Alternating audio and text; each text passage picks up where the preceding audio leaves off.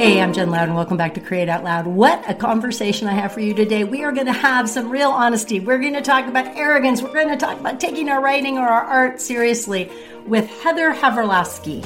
And hopefully, Heather, I just said your name fairly correctly. You probably know Heather from Ask Polly, her very famous and beloved sort of advice column, or maybe Polly's evil twin sister Ask Molly, or maybe her new fantastic memoir, Foreverland, or her other books, including a beautiful book of essays, What If This Were Enough? I was scared to interview Heather, and I'm going to let you hear about why I was scared and how much we connected. Let's just dive in. This is such an amazing episode. I'm so stoked to share it with you. Heather, did you have a feeling when you released Foreverland and you gave the excerpt to the New York Times? Did you wonder how it was going to be misrepresented? Did you wonder how it was going to land? I'm going to interrupt before Heather even gets a chance to talk and just say there's been a lot of brouhaha about how the book has been reviewed in the New York Times. The View, which is a U.S. talk show, talked about the book in horrible, scathing terms. Dig this, without even having read it. They admitted they were just reading some excerpts that a publicist gave them and without ever mentioning Heather's name. And the reason why I bring this up right at the beginning of the interview is because a lot of what we're going to talk about is honesty and bravery and courage. And you could really go online and learn a lot by how Heather has handled this. Everybody gets bad reviews on their books, or most people do. That's not the issue. The issue is the misogyny, even from the female talent, I guess we call them, on The View. And that's what pisses me off. The thing that I've admired about your writing for however long I've been reading you is you're so able to say the things that I'm afraid to say. You're able, you're and I say that not just for me personally, but I know a lot of people listening, that stops them from working. They're doing their work. They're afraid. They're afraid to even say it to themselves, to put it on the page or the canvas or whatever. And I wrote a national magazine column. They turned it into an advice column. And I eventually got fired from doing it because I was so bad at it. Then I discovered your advice column. And I'm like, how did she do it so well? And I say this with great admiration, but there's that truth in the column too, or the columns and the different places. You may not know how you do this, but I'm very curious if you do. Well, let's see. Where do I start, Jennifer? I mean, I was 11. There's so much magic to explore here. As far as the New York Times excerpt, I was surprised that they wanted that chapter. Actually, kind of had my mind wrapped around the more general chapters about marriage, or earlier in the marriage when we're falling in love, or maybe the wedding chapter. I was really surprised, but I really liked the editor, and I thought, I sort of trusted the editor, and I thought, like, if this is what she wants, then let's run with it. I did think about how out of the context of the book, it is. I'm very careful and clear about what my relationship is made of. And by the time you get to the anger chapter, you understand that we have a lot in common and generally get along and love each other like crazy, my husband and I. But I don't know, it was sort of one of those things where you say, well, it's an excerpt, it's the New York Times, we'll just see how it goes. I did send it to one friend who is a very, very honest critic of my work. She often says, I don't read stuff like this. She's been known to say things like, I did not laugh. I sent that chapter to her and she said, I laughed so many times, I lost track, which is not typical feedback from her at all. So I kind of trusted that it would be okay. I don't generally worry that much about how things land. I've been doing this since I was 26. I've been writing for online magazines and I'm 51 now. And the first magazine I wrote for was called Suck.com. The tone was pretty snarky. I have like a long history of writing obnoxious things and aggressively negative things sometimes. If anyone can sort of weather this storm, I can. Mm-hmm. The reaction surprised me. When it comes to marriage, people don't have the most even-handed attitude. I mean, a lot of people misread the piece as being pro-hatred, pro-divorce. I had one afternoon where I felt like I was like the 50th really tweet that said, I hope your husband dumps you and call your lawyer. And I just sort of felt like, I sort of went to bed that night feeling like, what did I do? This whole book is so personal. And, my husband is sort of like, he just laughs at it. Okay. So if you're talking about creatively, if you're talking about how do you leap in and write these things that you're afraid to admit to yourself. I mean, sometimes the beauty of writing is that you learn how you feel on the page. And it's so exciting. There are times when you say the bold thing, it captures more than when you're trying to say the safe thing. And you actually learn and move somewhere. It's a kind of like, I mean, why do we write? Except partially we write because we're trying to accept what we're made of. I spent 4 years writing a memoir that ended up dying and not becoming a book. I didn't have any regrets. I mean, okay, maybe a day or two, but because I really did honestly change so much. I became a different person from wrestling with that level of honesty and trying to make it make sense to someone else, right? Not just in my journal. Because you can't hide. If you're hiding yourself, it's not going to be a good book. And the ways that we sort of try to build pretty structures around our ugly things take some distance, but you can look at something you constructed and say, look at all this work I did to seem more lovable than I am. I need to get rid of all this, because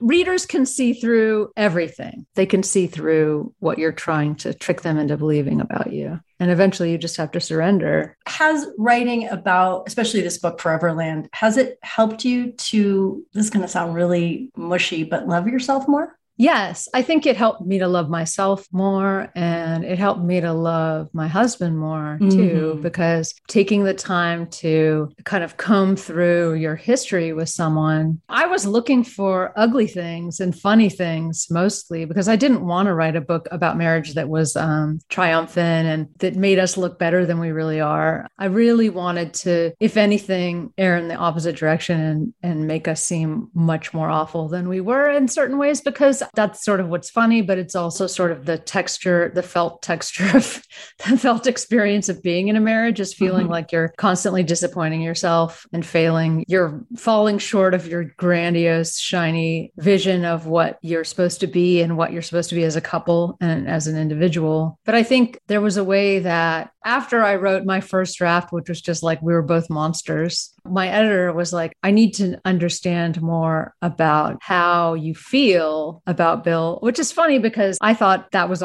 smeared all over the place in the grossest way. And I went back in and I said, holy God, I had to slow down and go back to scenes and think about what I appreciate. There were scenes that were actually about coming to such a grateful place. These scenes were waiting for the moral or waiting for the message, and the message wasn't there. What Heather is saying is so important. A lot of us have learned, who are writers or who have to create content, to write really fast, to keep our hand moving. That can be really, really useful. I'm all for it, but it's just a first draft. And I call it deepening and thickening. And we really need to go back in and add our emotional reaction or the reaction of the stories that we're telling or, the case studies that we're using.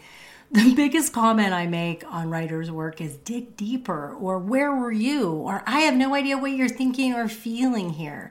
We leave out things that the reader really needs that feel really obvious to us. And we got to slow down and go back and lay those layers in.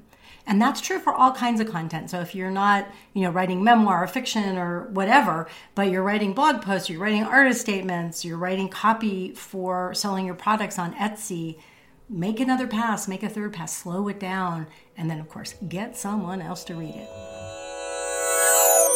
It was an amazing process. I finished writing the book during the pandemic, trapped in a house with my husband. I mean, it was like a crazy, stupid thing to take on, essentially, if I'd known that we would be trapped in the same house together. But by the same token, it was great. Sort of had a reason to have this ongoing conversation about where our relationship was and what had been happening to us and where we were. We definitely grew a lot closer in that process. I mean, we were doing fine, I thought, from the beginning. And then I started to question marriage, question everything in the middle of writing the book. And then by the end of it, I felt like, oh, this is just what I do. I like questioning things. That happens in Ask Polly. And now her dark sister twin, Ask Molly. Yeah. I actually had to like Google, like, is Heather writing both columns? I felt so stupid.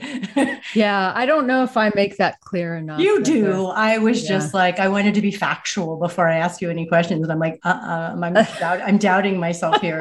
How could this be the same person? They seem a little different.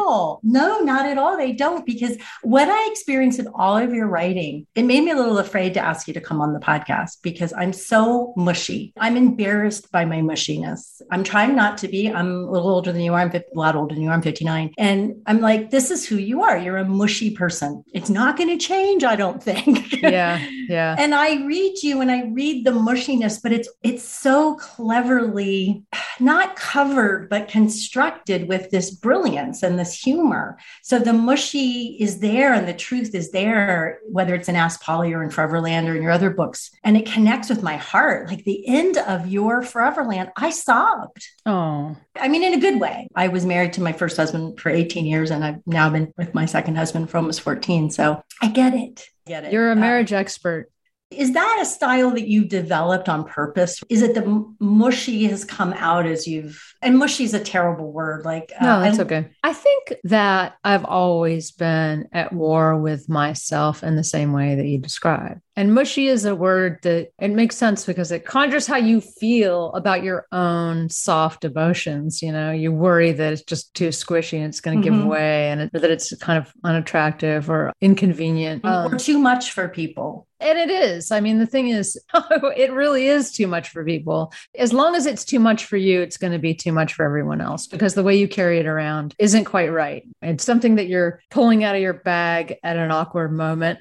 And people, what's this? Right. Or because you're not at peace with it. That's the thing that I am learning always. When you're at peace with whatever your ness is, then whether other people are uncomfortable with it or not, you're like, oh, okay. When you're comfortable with the whole picture, and this is something I write about in Ask Polly all the time, it doesn't mean that you're never uncomfortable with it. But if you're mostly comfortable with a lot of different aspects of your personality to the extent that you just naturally don't hide them that much, the way you present yourself on the page and in person becomes much more like a disgraceful dance instead of confused, frantic search through a bag for something that you have to share, but it's the wrong moment, but you need to show it to someone. I think I wrote more like that in the old days, had a lot of bluster. And then I'd be, oh, but wait, you know, and it was like, and then she changed to the softness and sweetness and almost a little bit too sentimental. First drafts are full of all kinds of madness. I do find that my work flows the same way that my personality flows, and the more self-acceptance that's in the mix, the better the prose is and the richer the picture that I can paint, can reach for more. I mean, I'm not afraid to make jokes. I'm not afraid to exaggerate. What that piece about anger was all about. When I wrote, do I hate my husband? The answer had to be yes. I was imagining the audience or the readers wondering if I hate my husband based on all the things I had described. And the only right answer was yes, for sure, definitely. Not because I literally hate my husband, but because that's the joke. You know, the joke is that you're expecting me to say, no, I don't hate him. The piece works in part because it works against our expectations that a person will defend their feelings for their spouse and defend their marriage above everything around them, which that's a perfectly legitimate stance. It's just not one that is very interesting anymore because we see it everywhere. Can I go back to self-acceptance for a second? Sure. If possible, take us into a moment of that in a first draft when you notice that you're not being self-accepting of what's coming out on the page. There are lots of examples of it in writing Foreverland. When I first wrote the Crushed chapter, I mean, that one comes to mind because I had to rewrite it a lot of times. It's not typical of the book in many ways because it's really just a narrative. It's just a first-person story, essentially, that you could tell over a drink to someone else, which I, needless to say, have told to many people because it's a very funny story. When I first started writing it, and this is kind of goes to what you were talking about with your listeners worrying about about how to get their honest selves on the page. I was trying to protect myself from how I felt in that situation. I developed a crush randomly and I didn't really want to. It just sort of invaded my head, my body. I really didn't like it. It made me mad at myself. I was humiliated by it, but I told my husband about it immediately. I mean, as it turns out, I can't lie to him about anything, which was really kind of unfortunate because it made the possibilities of the situation pretty narrow. But I mean, that's a joke, obviously. But yeah, I think when I first started writing that chapter, I just knew I had to include it. It sort of happened right after I sold the book. So it was just this strange thing where I was like, there's no way this can be kept out of the book. It's too weird. It's really interesting you say that because the book structure really works, but it's a very different structure. It's not a traditional narrative arc of a memoir. I guess, and sometimes the point of view changes in different chapters. You try different devices, and yet it does have escalating action and that crush. And then I don't want to ruin it for everybody. Other stuff happens, makes us get this sense of urgency. And yet it also has a little bit of feeling of essays. When I sold the book, it was essays. I'm an essayist. I love essays, and that's the form I feel most comfortable writing. The book is really not essays anymore. No, it really it's not. A linear narrative. And especially at the end, because these things were happening as I was writing them, essentially, it just had to be more immediate at the end. And these things happened that I had to include. They couldn't take over the whole book, but they had to be there. They just belonged in the book in some form. As far as the structure of each chapter goes, there is a shift between chapters. There's a kind of tonal shift. Some chapters are funnier than others. Some are more serious than others. There are funny bits in the sad and serious parts, and there are serious parts to this funny stuff too.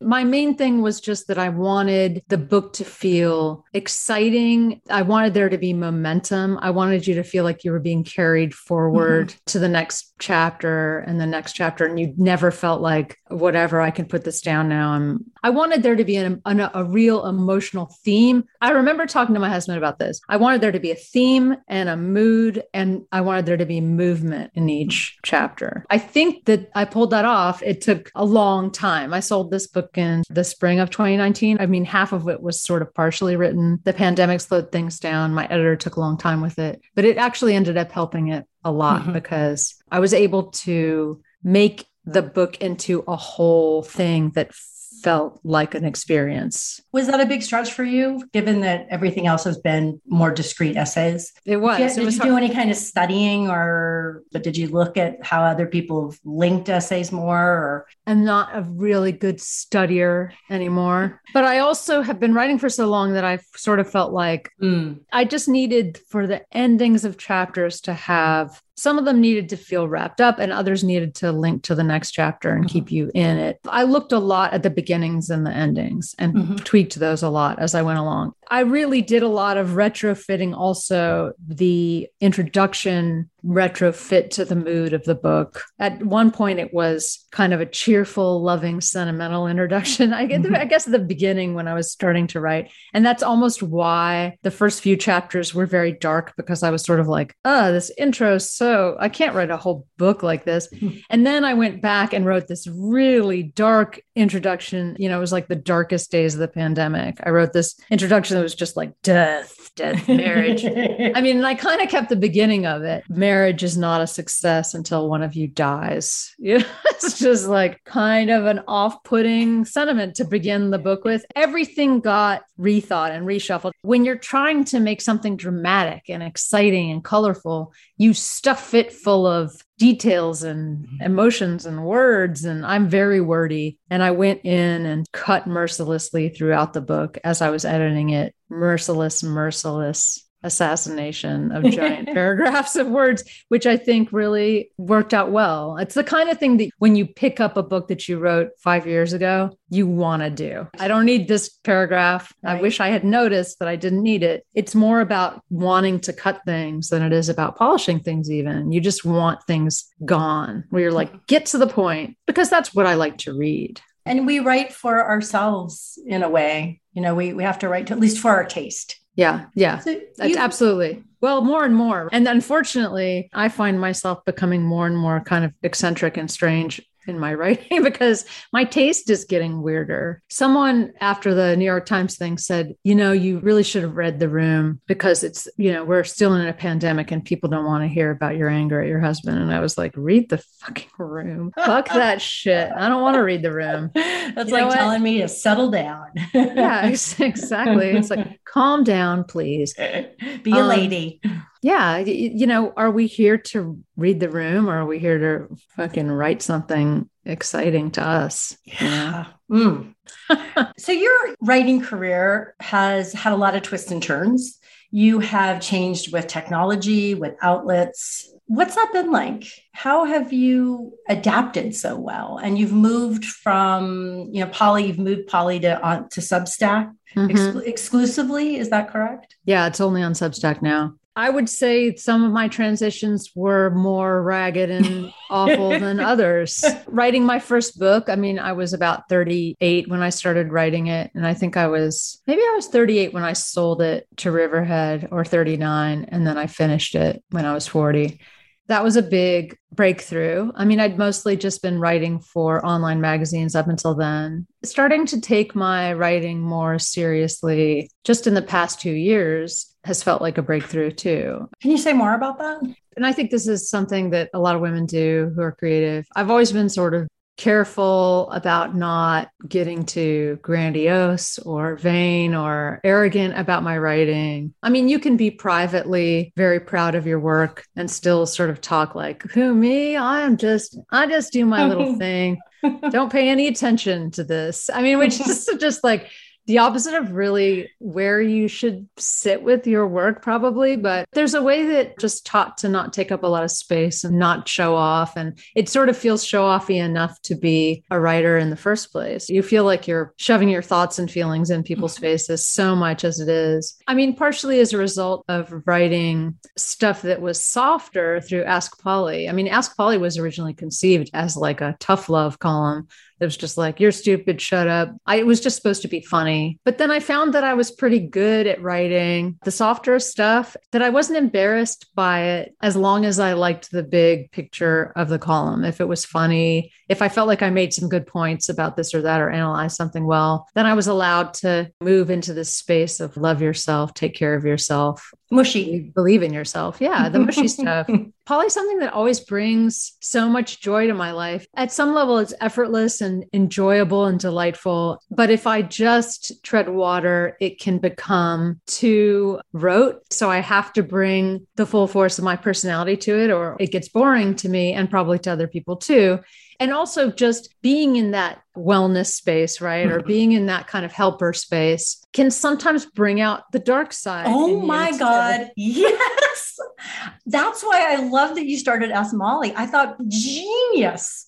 If I had thought about that when I was writing my different self-help books, et cetera, God, maybe it really would have helped, because I am mushy, but I'm not mushy. Yeah. I think a lot of people who know me in my regular life and don't know me as a professional helper, if they come upon my helping work, so to speak, they're like, what the hell? Yeah. That is not who I know in the neighborhood.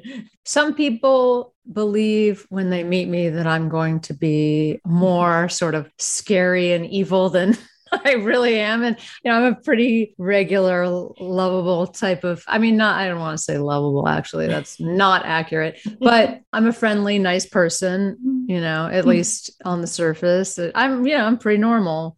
But then there are other people that I will be just a earth mother who showers them with love. And I'm not quite that either. What's funny is I think that the trap that we fall into is we imagine that readers and listeners and audiences don't understand who the fuck we are when they know better than we do sometimes. We just bring what we have. We sometimes think that we're serving this for this audience and that for that audience, when in fact, a lot of the people who read Ask Polly also appreciate Ask Molly, or at least would even invite more darkness into Ask Polly if they could. But there's already darkness there too. The more I write, the more I feel like actually all of these things are perfectly acceptable together and can be blended together. You don't have to make a special suburb for your for your dark writing. But by the same token, it really helped me to have a place to put nastiness, especially at a time when social media can be a very conforming and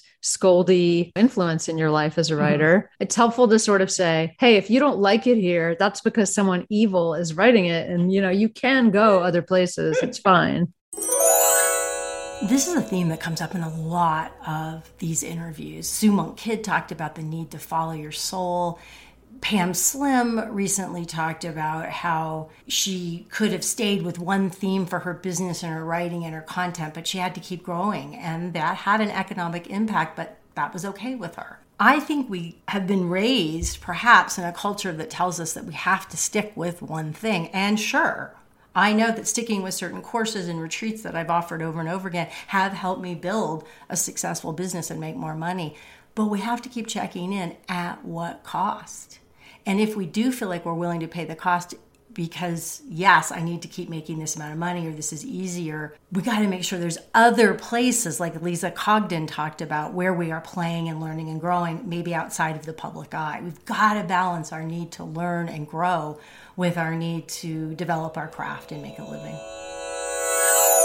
It's easy to take your own writing, to not take it seriously enough. You decide that you're serving something for a certain audience. You forget about the other things that you have written. I've written cartoons, I've written essays, I've written cultural stuff. I was at a place after What If This Were Enough where, What If This Were Enough was kind of a book that was written in order for me to take my writing more seriously. Oh, okay. But I didn't quite get there until it was done. And then I went back to writing Polly. I had been writing Polly all along. And then it was like I needed a push to take my writing seriously enough that I could experiment and not be embarrassed, right? That's what Molly really was. It was just a big experiment. I had to slough off tons of shame to engage in this experiment. At times pretty laughable and pretty humiliating. It's not every Ask Molly is pure brilliance. Mm-hmm. I'm learning as I go. You can see the trajectory of it if you start from the beginning. It's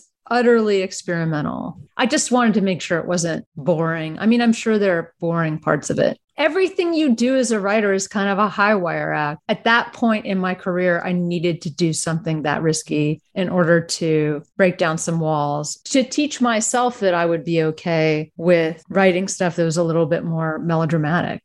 If you're bored, the writing is boring. Yeah. What are we here for? Again, we're here to enjoy the process of writing more than anything else. You have to please yourself along the way. And when you please yourself, it's so good, it's so good. I wish you all could see the look on Heather's face when she did that. It was like she was eating something really delicious.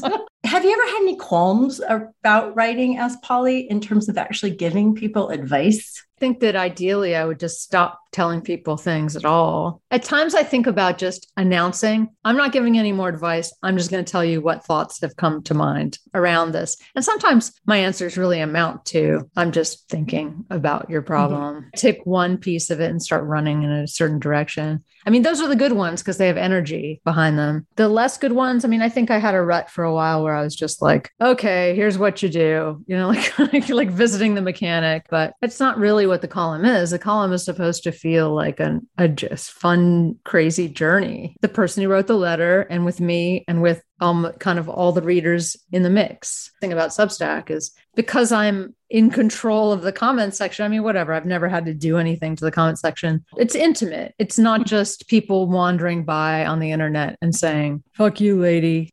You're ugly. The same people are back all the time and you talk to each other, and Ask Polly readers are smart and they're funny and they're complicated in a lot of the ways that I'm complicated. And it's like a little group therapy. It kind of sounds like bullshit because a lot of people are cultivating similar communities in similar places. And all I know is my experience of it is good. And Polly can kind of be whatever I want now. That's so true. That I've watched you sort of evolve through that. I look at the older Ask Pollys and the one that I think maybe it was when I first encountered your work, should I give up on my writing? Which of course I read, because this is something over 30 years of writing professionally that I've been like, hell yes, please give up on the writing, Jen. Please go learn how to do something else.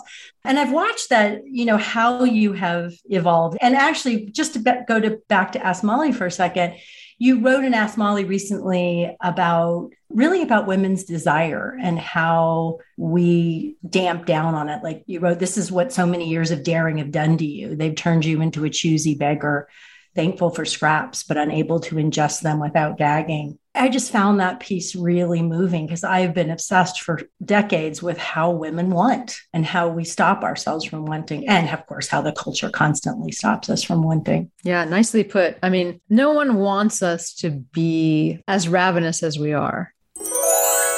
Well, that is a whoa moment for me. That's the takeaway. That's the shining light. Did that hit you really hard? Wow, it's like right in my solar plexus. Allowing ourselves to be ravenous, not expecting the culture to say, hey, yeah, go for it. Supporting ourselves and finding the support to be ravenous in our creative desires. I mean, I feel like that's the essential mission for me in life, but remembering to do it for myself too. Like, I bet you're great at helping other women be ravenous for themselves, or, however you identify he, she, or they. But are you as good at letting yourself be as ravenous? Wow. So often what we encounter is the message that we should stop making unpredictable, ravenous sounds and be small, predictable, supportive people who just make life good for the people around them. Like, we're just appliances that aren't working when we make bad sounds. I strongly object to that, to the extent that I'm willing to throw myself on that fire and be the example. I mean, unfortunately, they're sort of like, well, I'm going to sound that way. And then you become the example of what happens to someone who sounds that way because people attack you. I'm fairly comfortable with that, actually. It's not super awesome that that's where the culture is. But, women are, not to be utterly gender essentialist, but women are, and a lot of other people are, trillion times more imaginative and flexible and full of rich colors and sounds and emotions than this world is willing to acknowledge or even see, or even look in the direction of. To be able to sort of model the madness inside a woman is an incredible gift. And it's so fun. And I never get tired of that. And I find that as I get older, I want more and more and more. And I feel more and more free. I never really bought it when women my age now talked about that when I was younger. I was like, whatever, you don't feel free. You're 51. You don't feel that good. Just admit that you feel like shit. Having freedom, God, for once in your life, and just saying what you mean without feeling embarrassed by it. It's great. When other people are baffled by it, it doesn't feel that bad. It sort of just fits with what you know already. When you see it enough times, when you're disappointed by it over and over again, there's a point where you just say, oh yeah, like people hate this. People hate an angry woman. People hate a woman who has really strong desires. People hate a woman who takes up space. And great way, though, to go back to the beginning of our conversation. How do you write about the things that you do in Foreverland, in Ask Polly, and Ask Molly, in the other books? If we can write from, or create, or paint, or dance, or whatever you're doing, y'all that are listening, if we can do it from that place of, well, of course there's going to be people who don't get it because they don't get a free woman who's expressing herself. So why should we expect anything different? And why should we shut ourselves up for them? Oh, no. Yeah.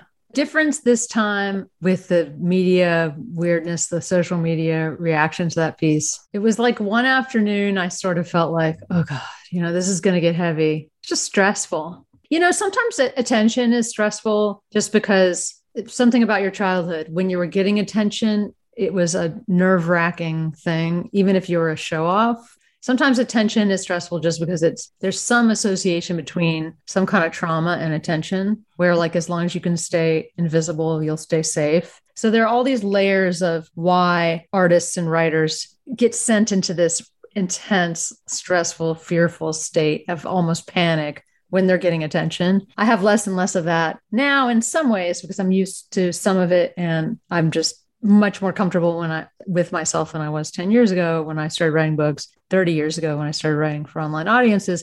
So I had an afternoon of sort of, that's it. I went to bed. Not sure. And ever since then, I've sort of been in the space of there'll be more of that. It's fine. I knew that if I wrote about marriage, there'd be trouble. And if I told the truth about a lot of things, there'd be trouble. And that was sort of the point, right? Something that wasn't quite like the other things that I've encountered. And it kind of goes back to that thing where you're like, do you understand why you're here and what you're doing? Do you understand what you value and what you want to put out into the world? Can you stand behind what you made? The answer, luckily, in this case is, yeah, I fucking stand behind this book. I love this book. I'm proud of it. I feel good about it. I'm having trouble not saying that. It's a kind of a weird thing to say. I love my book. My book rules, you guys. I think. Why is it a weird thing to say, though? To go back to our do people say it? I'm one of those bad students, as I said, that like sometimes I find myself saying something and I think,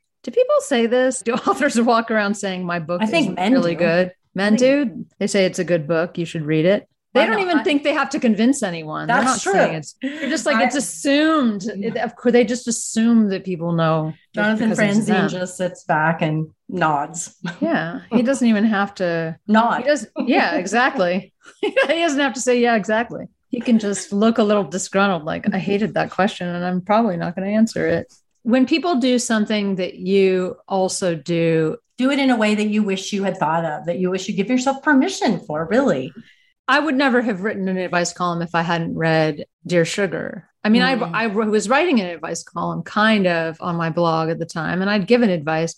She was so unashamed in the way that she would dive right into so many things, so many topics, and also just a really loving and kind of sweet tone. And her softness is always right there. And I think part of it is just like giving yourself permission to copy the things you like. I don't know if you have ever had Austin Kleon on your show. Do you know him? I know who he is. Yeah. Yeah. Steal like an artist. Once you start to understand that you have a right to create the thing that you would create, and it might be just as good as something you admire, right? You also just shift where you're like, okay, I'm okay with her now, but he is making me mad. Like I made my peace with her. She's okay. But this one, I actually read this interview with Hanya Yanagihara. I think it was the one in the New Yorker. Yeah. She, I read that as well. Oh, you did? It's so good. And there's some point where she says, I write for myself. I don't write for other people. And then she says, same thing with tea. I make it for myself.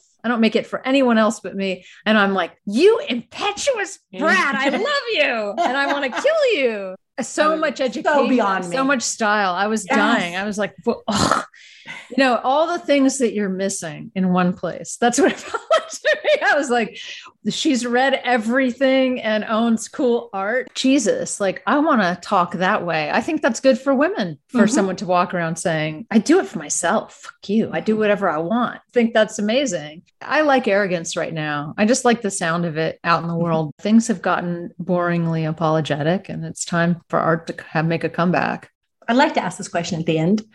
What do you want to learn next? I want to learn how to make a book that feels like Ask Molly, essentially. I want to create an experience in a book. I really like to make something that is, I don't even want to say new because how could it be? Some kind of dance of history, the natural world, sensuality, madness, spirits. I want to make something, and maybe it's fiction. Yeah, that's what I want to learn how to do. I just moved to North Carolina and I thought I wanted to learn everything there is to know about plants because I thought I was a gardener when I got here. But now I have a real garden that's big, and I'm in a climate where there are weeds that grow into every free inch of my garden. And now I realize that I'm just an amateur, and actually I don't want to learn about all the plants. I can learn about some of them. Sometimes you want to learn things that make you a different person. And then you realize, and then you're like, I don't have the drive. Oh yeah. That's actually not me at all. Oh my God. That's happened to me so many times. Oh, really? Yeah. Because you have these, it's almost like aspirational. Like my aspiration is to be completely different than I am. That sounds great. I can't wait. I can't wait to read that book. And I know everyone listening will love Foreverland and laugh and cry like I did. And I really appreciate this conversation. It was incredibly good for me. Oh, thank you. It was good for me too. I really enjoyed it. What do you want to do next? I don't know. I've been in a 2-year WTF. I feel like things are rearranging themselves in my head. I feel like in my body, not even my head, in my body in a really good way, but I have no idea. I have no idea. And some days that's okay. And some days it's incredibly frightening. Yeah. Yeah. Well, maybe you write about that. Maybe you write a book called The Question Mark, like the time of uncertainty, where you just write about grappling with uncertainty. I mean, that's my favorite thing to read about. It's just just when you create this open space of I'm not going to define who I am. I'm not going to define, I know what I value, but I don't know what I need now. I don't know what comes next. And you see what filters in, because when you're really blank like that and you feel humbled by that kind of I don't know what's next circumstance. Women are great at that. Men are terrible at it, in my experience. But when you do that, all this crazy magic comes at you. It's almost like constant inspiration because you've cleared so much out. You're not acting through your ego. You're just letting the world filter in. I don't know. That sounds a little bit. No, it doesn't. It's actually really interesting that I feel like that's part of what I'm going through right now, is letting that, a lot of the sense of who I think I'm supposed to be or who I thought I was go. Some days it's really fun and I feel so happy. And other days I'm like, wow, there's nobody home. I might need a little more than this. I might need an identity. Yeah, but I get that. Well, thank you so much for taking all this time and talking to me. It was Thank you. Awesome. Wow, right? Just what you would think from Heather. Just what you would think. Amazing. I was on fire when this was over. I felt so much permission to be ravenous and so much permission to get out of the suburbs of my own thinking and creating. What were your takeaways?